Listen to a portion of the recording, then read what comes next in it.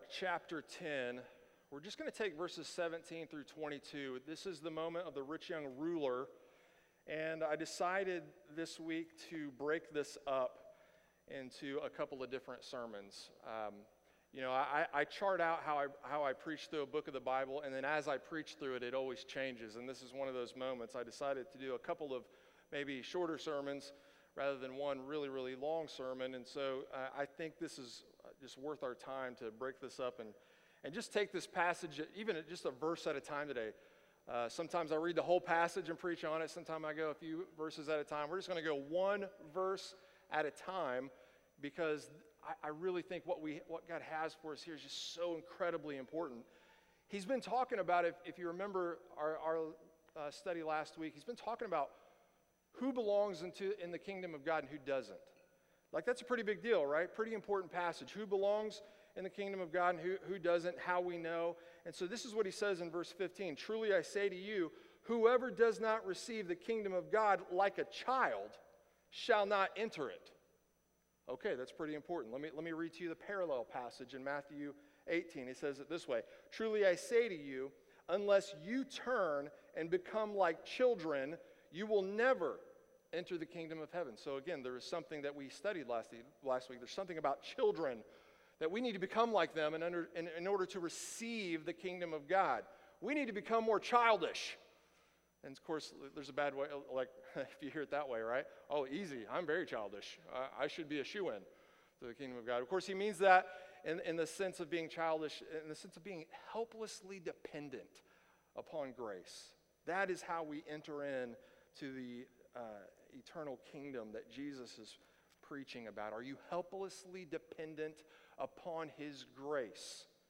That's the frame of mind we should be in order to be a citizen of God's kingdom. And so let's talk about how we think through that. How do I know if I'm having this childlike faith that Jesus is preaching about? Well, think of it in these terms. In your mind, when you think about your citizenship in God's kingdom, and when you think about its legitimacy, is it legitimate because of you and your performance? Or is it legitimate because of who God is? Like when you look for proof, this is proof, this is hard proof that I know I am a part of God's kingdom. Do you make an argument based on your performance, like the disciples have been doing here in Mark recently? I'm the greatest disciple. No, I'm the greatest disciple. I'm doing better than you are, so I'm especially a part of the kingdom of God. Remember how the disciples would argue about their performance and they would jockey for position in the kingdom of God, right? Are you like that? Or do you think about who God is? And is that what brings you, in your mind, legitimacy in your place in the kingdom? Or do you think about the circles that you worship in? Do you think you are a legitimate citizen of God because of the denomination you may be a part of, or the circles of Christians that you associate yourself with, or, well, this is the real deal, and I'm a part of this group? You know, the disciples would do that too, right? They would witness other people casting out demons in the name of Jesus, and they would say, no, you can't do that. You don't get to be legit like we're legit. You know, you don't get to do that. Is that how you think of your citizenship? Or do you receive the kingdom of God as a child? Again, helplessly dependent upon his grace. Nothing in my hand I bring, as that hymn always says. And so I think many of us, when we read about those knuckleheads, the disciples, it's pretty obvious why I don't act like that. We do it, we're much more clever in how we think, all right? We do this in much more subtle ways. We add a yow but. You know, we learn the lingo, we apply it to the way we think, and then we add a yow but. Yeah, I know I'm dependent upon the grace of God, of course, and I need to be like a child, but I still need to meet him halfway, right? I mean, maybe not even right in the middle. I still got to meet him halfway somewhere in there, and, I'm going to get a few attaboys. I know that I need his mercy, obviously, but I think that my resume is going to get me at least enough attaboys to make it easier to show me mercy, and so therefore I feel better about my place in the kingdom of heaven. If that's the way you think, if you absolutely insist on including your merit that you have to add to the grace of God, which would no longer make it grace, but if you have to add your merit to the merit of Christ alone, then today's passage is a warning to you. If you absolutely insist, and I think we all absolutely insist on trying to add our merit. That's our default mode. We need the Bible to correct this way of thinking in us, and we need to keep going back to the Bible to continuously correct this way of thinking. This is a warning to us. If you absolutely insist on including your merit in your salvation, then consider the rich young ruler who doesn't want to receive the kingdom of God like a child. He wants to receive the kingdom of God based on what he can do. Let's see how that goes today. We're starting at verse 17 in Mark chapter 10. And it's entitled The Rich Young Man, actually, and we'll talk about why it's called the rich young ruler here in just a second. Let's just read verse 17. Like I said, today we're just going to go one verse at a time. It says, and as he was setting out on his journey, a man ran up and knelt before him and asked him, "Good teacher, what must I do to inherit eternal life?" There's the question, right?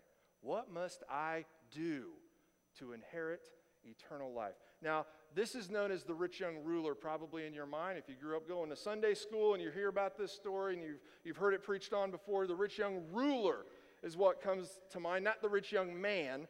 Well, this moment is in the Gospel of Mark. It also exists in the Gospel of Matthew, and it's also in the Gospel of Luke. And so you hear me say this all the time. When you're studying a moment in one of the Gospels, it's very advantageous to see if it exists in the other three Gospels, because if you put them all together, you get the most amount of details possible to understand what's going on in that text. So in Mark's Gospel and Matthew's and Luke, we know that this guy is rich because he's described later on as one that has great possessions. He has a lot of stuff. He has wealth. So he is known as rich in all three Gospels. Now, when you study in Mark's Gospel, he's just a rich man, okay? But in Matthew's Gospel, he's a rich young man. And so Matthew refers to him as young, gives us that additional detail. And when you read in Luke's account, he just is described as the ruler. And so you put them all together, you got the rich young ruler. We get all these details in this. He could have been a ruler of the local synagogue. He could have been possibly a member of the Sanhedrin, which would have been a ruling body amongst the Jews. And so this guy had authority on some level. So think about this for a moment. This guy is everything we men aspire to be and can never quite get a grasp on all three at the same time. He's young, he's wealthy, and he's powerful. He's all three of those things. He's everything we want to be, right? And I got to hand it to him. Evidently, he's humble in addition to this. Did you notice his posture in that first verse? When this rich young ruler came to meet Jesus, he ran up to him. He was excited to see Jesus. And he knelt before him. He has a good intent. He's displaying a posture of extreme humility. This is much different than like the scribes and the Pharisees who go after Jesus, seek him out, try to argue with him or cause him to have a bad day. This guy is exhibiting extreme humility. He's rich, he's young, he's powerful, and he's humble. Wow, rarely do you see all of those qualities coming together in one human being, but this guy seems to be pulling it off. And did you notice how he addressed Jesus? Respectfully. It goes beyond respectfully. He addresses Jesus in the most respectful, flattering way he possibly could. He says, "Good teacher." Now, to you and I, we lose something here in translation, right? This wasn't written in English. We know this.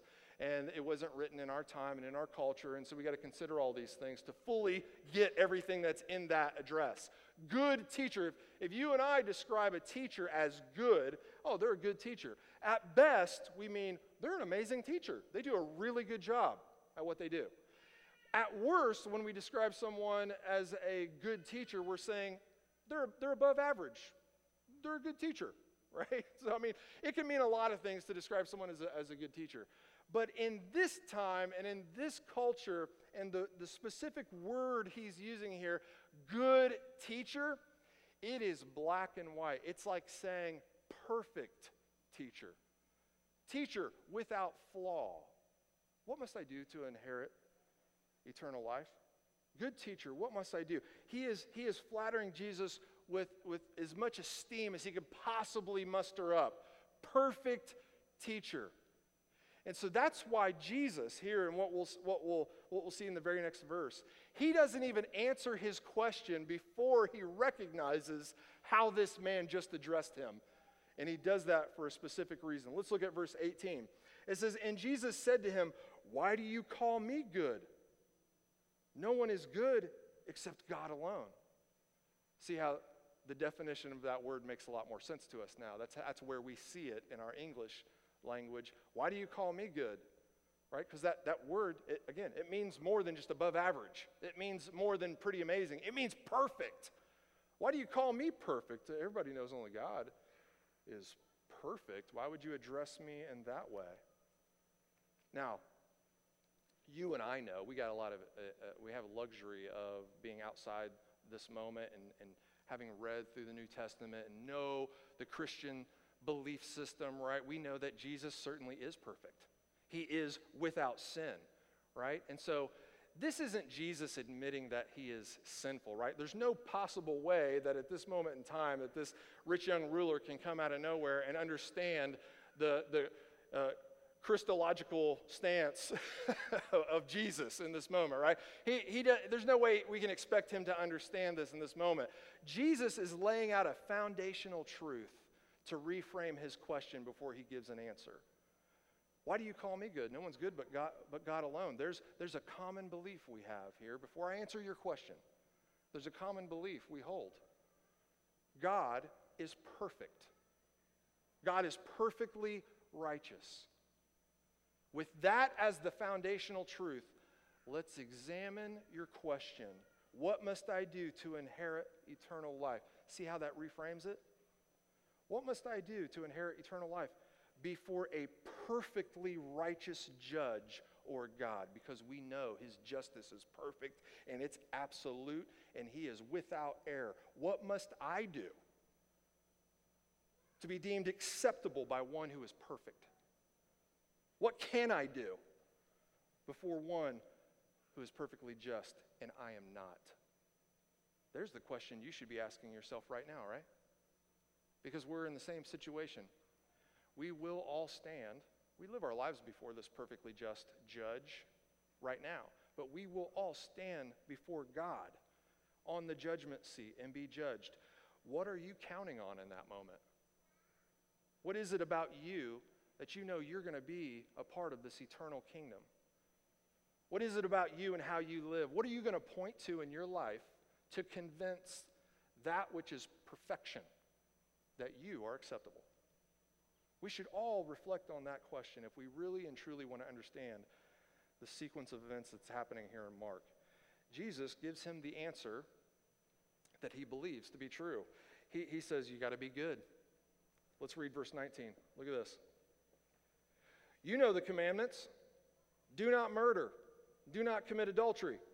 Do not steal. Do not bear false witness. Do not defraud. Honor your father and mother. Jesus is saying, okay, you got to be good. You know God is perfect, right? Of course you know God is perfect. So when you stand before him, you must be perfect also. You must, to be acceptable by this just judge, you got to be good as he is good. And so Jesus goes right to the latter portion of the 10 Commandments here. And he starts naming them off. You want to be righteous like this. Be obedient. Be righteous in order to be accepted by him who is perfectly righteous. This makes sense, right? It makes perfect sense, and it falls right in line with what that rich young ruler wants to believe. And here, let's read verse 20. It says, and he said to him, Teacher, all these I have kept from my youth. I think that is a response you and I really need to think about when we think of salvation. Because I think the vast majority of churchgoers right now across the planet Earth are thinking exactly what that rich young ruler is thinking in this moment. What do I got to do? You got to be good. Oh, I've been good. I've been good forever. I'm pretty good. Like when I'm looking around the world, I'm thinking I'm doing pretty well. You know, when I consider the 10 Commandments, don't murder. Well, I haven't killed anybody yet. Check. You know, don't commit adultery. All right. You know, I'm doing pretty well. Don't lie. I'm as honest as they come. I'm known as an honest person. Don't steal. Why would I steal? I'm rich. I don't need to steal anything. I have great possessions. I don't need to defraud. I don't have any desire to covet, because if I want something, I just go get it. I'm self-sufficient. This is how I've always been. I've always lived as a Jew. That's how this man is posturing himself. As long as I can remember, yeah, I got the 10 Commandments memorized. I got them on lockdown, which is much more than many of us can say right now, right? Try to rattle off the 10 Commandments off the top of your head. See if you can even do that, let alone live up to them.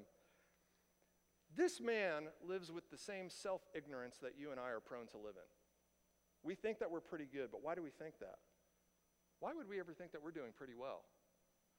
I mean, this is the most basic truth that we learn in the entire Bible. You get like just a few paragraphs, just a few chapters into the Bible, starting in Genesis, and you immediately learn that man is sinful and fallen, and that we're living under this curse. You learn that right out the gate whenever you're reading in the Bible, and then if you keep reading, you see that mankind gets way more sinful as time goes on, and we come up with new creative ways to be sinful all the time. This basic truth is something that we're so prone to glaze over and convince ourselves in many ways that, you know what, I think I'm doing all right. I think if I stand before God, I'm doing okay. But why would we think that? How could we possibly live with that lack of self-awareness to think that we are good enough to inherit eternal life? Well, there's 3 easy steps. If you're having a hard time leaning on your own merit, here's the 3 easy steps to being able to convince yourself that you are good enough on your own merit to get into heaven. Step number 1, never compare yourself to God. Don't ever do that, all right? If you want to be able to use your own merit in order to get into heaven, don't ever compare yourself to God. He's perfect. You're never going to win that comparison, right? We tend to compare ourselves to other people all the time. And there's some people that we compare our lives to, and we start to feel bad about ourselves. Well, if you compare yourself to God, prepare to feel super bad. He's perfect. He is literally the standard for righteousness. And so if you want to live with a lack of self-awareness, don't go comparing yourself to God, right? Or if you compare yourself to God, you're going to have a lot of awareness of how sinful you truly are. So another thing here, if you want to be ignorant of your sinfulness, always compare yourself to someone you deem to be a little bit behind where you are. And we're great at doing this. It's really easy, right, to identify that speck of dust in someone's eye and ignore the log in our own eye. But when it comes to feeling good about yourself and coming to the conclusion that you are good, you can always find someone behind you or someone you deem to be behind you in order to feel great. Like, if you want to feel good about who you are, watch Dateline. You can always find somebody on there that makes you feel awesome about yourself, like you're killing it in the life department. Pun intended. Dateline. I was watching Dateline last week, and this guy took out, is the stereotypical moment, right? The guy takes out like $1 million life insurance policies on his wife, and then says, hey, let's take a trip to the Grand Canyon. This will be fun. Stand there on the edge. He throws his wife into the Grand Canyon and then collects on his insurance. And I'm thinking, man, you know, on my worst day as a husband, I'm way better than that dude. You know, I feel so much better about myself. Like, there are times in my life in which I feel like, oh man, I just can't like accomplish anything right now. I'm frustrated. I've been short with my wife. I've had a short fuse with my kids this week. I'm being a good dad. But then I watch Dateline and think, yeah, I'm doing pretty good. I'm doing pretty good. You know, I don't have $1 million, but I haven't thrown my wife off a cliff. So all in all, I'm doing pretty well. But you know, even if I did throw Amanda off a cliff, there would still be somebody worse than me, wouldn't there? I mean, if I threw Amanda off a cliff and I got caught and my kids are now orphans and I'm in jail, there's still somebody out there worse than me. And when I get into prison and meet everyone and introduce myself and, what did you do? Oh man, that's way worse than me. I just threw my wife off a cliff, but like what? You killed like 3 or 4 people. I'm no Ted Bundy, right? That's where we would go. And you know what? Even if I'm Ted Bundy and I'm sitting in jail, there's still somebody worse. You can find somebody that killed more people than he did. And I'm no Adolf Hitler, right? I didn't try to wipe out an entire people group. I'm doing okay. I don't know where Adolf Hitler goes. We'd have to do some more research in history. I know, we could probably study Nero. Nero's pretty messed up, and he'd probably be worse. But, you get the point. No matter how bad you are, no matter how stupid you are, no matter how evil you are, you can find somebody more evil, you can find somebody dumber, and you can make yourself feel better. If you play the comparison game, you'll always rig it to where you win. That's what we do. And so if you insist on using your merit to stand before God and be acceptable, that's how you got to do it. You got to rig the comparison game, and then that'll work for you. And you'll lack the self-awareness that you should have as a believer who reads Scripture. Now, Jesus in this moment, man, he could put the hammer down on this guy, right? Have you studied the Sermon on the Mount? Of course you have. You go to the Journey Church where we spent 6 months in the Sermon on the Mount. This guy he evidently missed that sermon series by Jesus. He missed this whole Sermon on the Mount. Because Jesus literally, just so clearly, murder? You've heard it said, don't murder. But I say that everyone who is angry with his brother is liable to judgment. If you even insult your brother, you're liable to hell. Oh, I insult my brothers all the time. I love you guys, but I'm fallen and broken and I insult you sometimes. It's just the way we are. Adultery, you've heard it say don't commit adultery, but I say to you that everyone who looks at a woman with lustful intent has already committed adultery with her in his heart. That's our least favorite verse in the whole Sermon on the Mount right there.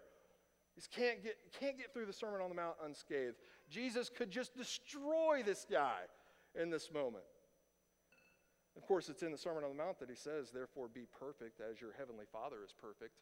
Jesus just said it that bluntly.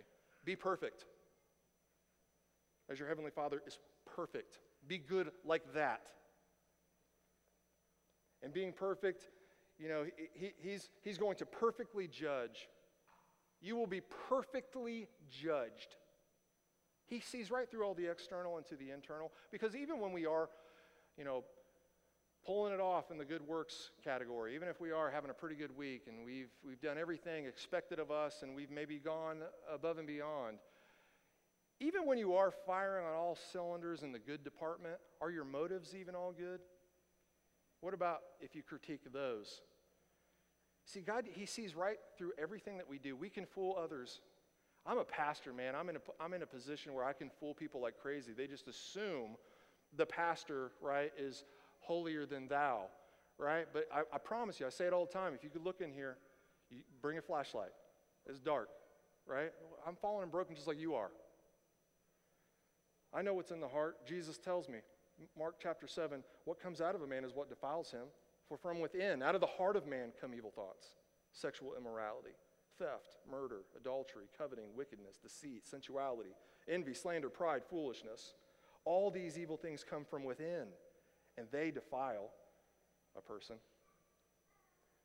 So, clearly this rich young ruler, he hasn't tuned into the Sermon on the Mount because he had the audacity to come up to Jesus and say, I have followed all the rules.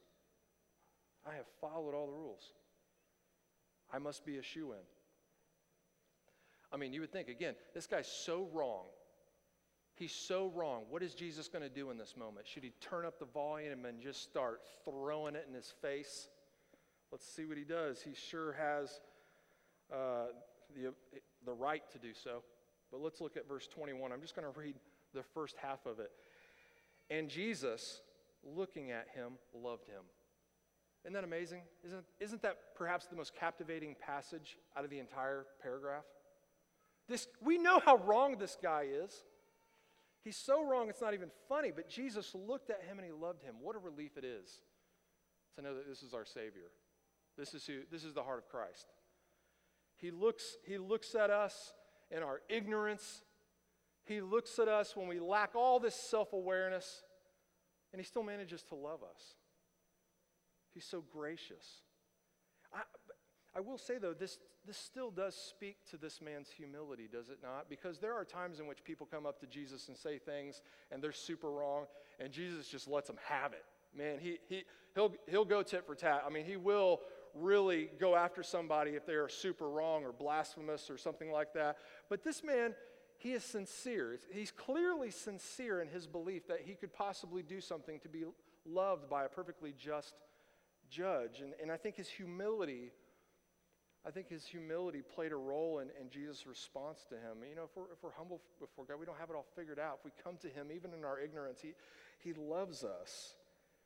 Jesus responds to him with love, and he does the loving thing. He tells him the one thing he does lack. He's honest with him. He sees straight through this man's exterior, identifies the one thing he lacks, identifies that place in his heart where he's hiding and people on the outside can't see, but Jesus can see. And he says something about it. Let's continue. And Jesus, looking at him, loved him and said to him, "You lack one thing. Go, sell all that you have and give to the poor, and you will have treasure in heaven, and come follow me." Now, I don't believe that this is a blanket statement, a general statement that we're all supposed to sell all our stuff and be nomads and wander around the earth and proclaiming the gospel. There are some that do that. Maybe they're called to do that, like this man was. But I think Jesus identified like an idol in this guy's heart. Like he identified what this man's allegiance really was to, how much he loved his possessions and his wealth, and how much more he valued those things than he did God. And Jesus just went in there and just touched the nerve. We remember also in the Sermon on the Mount, no one can serve two masters, Jesus says, for either he will hate the one and love the other, or he will be devoted to the one and despise the other. You cannot serve God and money. Remember, Jesus said that as well. He's pointing out to this man, like, look, if you really want to get in on your own merit, okay, looking at your heart, you need to sell every possession that you have. Give it to the poor, and then come follow me. If you want to get in on your own merit, let's start there. Wow. I mean, Jesus did teach, right? Just in the previous paragraph, in the previous chapter, like, do whatever you got to do to cut sin out of your life. If that money is making you sin, get rid of it. If your hand's making you sin, if your foot's making you sin, if your eye's causing you to sin, gouge it out, chop it off. So he's following that logical teaching. Man, your vice is wealth. Your vice is wealth. And so Jesus is calling him out. You know, this man claimed to follow the commandments, the latter half. What about the first commandment? Don't have any other gods before me. How's he doing on the first commandment? Not very well, right? And this man declined. Jesus challenged him and the man declined. Look at verse 22. Disheartened by the saying, he went away sorrowful, for he had great possessions. That word disheartened, like that really doesn't emphasize enough what that word means in the Greek. It has a shock factor. Like this man, he was disheartened in the sense that he almost gasped. Like, I treasure that more than anything. My treasure. No, not anything but that. He gasped. He was disheartened. He was just like, oh man, you could ask anything of me. I probably would have done it, but like you picked the one thing that truly is the one thing that I have to hold on to. Again, like Jesus just peered into his heart. He took an inventory and he saw immediately what this guy couldn't deliver on. And I think when you and I are really honest about it, if we truly want to gain from this passage what I believe the Holy Spirit wants to imprint upon our hearts, is that when you and I think about this, if we were in that position and we were the rich young ruler and we came up to Jesus and asked the same question, what about my merit? What do I got to do? What can I do to inherit eternal life? I think there is something embarrassingly terrifying about this moment, is there not? How would you do? If Jesus was standing before you and he peered through your heart and got past all the fraudulent stuff and saw what was in your soul, what would the one thing be that you lack? Well, I'd have to say, take your pick, Jesus.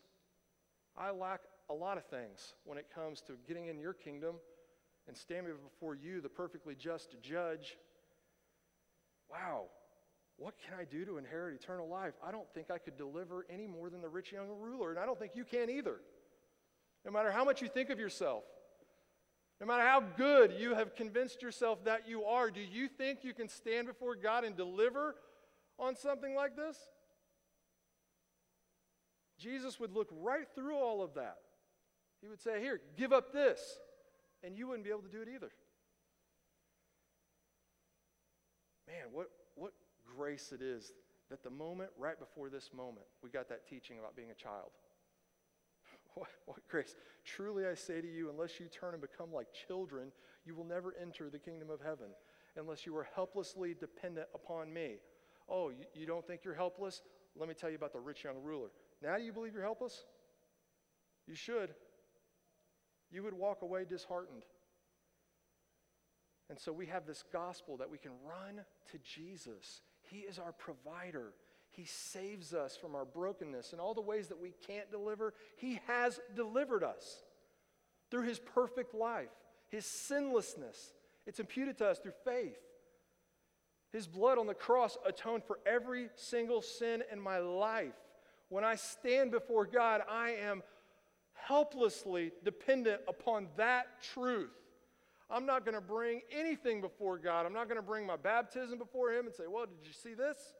I'm not going to bring, walking the old lady across the street, volunteer hours, anything like how pathetic would that be to actually put before God and say, now do you like me? He's perfect. He's perfectly righteous. I've fallen so short of that, it's a joke to think I could bring something before him. And yet, even in my ignorance, he gives us this passage to teach us, hey, I love you, but you're going to need my merit to be a part of this kingdom. What grace that is. He provides what we need to be accepted by him. That is the gospel message that we come back to each and every week. We're going to study more about this passage. Rich Young Ruler Part 2 next week when we come to celebrate. So let's pray and we'll get into a time of communion. Lord, again, we thank you so much for your grace. Lord, it's embarrassing when we think about all the times we've tried to convince ourselves we're good enough and how tactically, strategically, how we manage to do that. It's embarrassing. By being overly judgmental, that's how we can do that. By being arrogant, by being prideful, that's how we can think we can get in on our own merit. Lord, we're so fallen and broken. And Lord, it's just so gracious that you love us in this way, that you would share with us these moments of other people like us who are so wrong it's not even funny. But Lord, that you would come and live the perfect life and give us your righteousness, even though.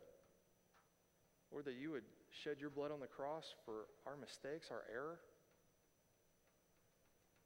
It's so loving, it's so gracious, it's so merciful, Lord. We're so thankful for who you are. Lord, help us to reflect upon that this morning in a time of communion and be nourished by that in our souls. And it's in your name, Jesus, that we pray. Amen.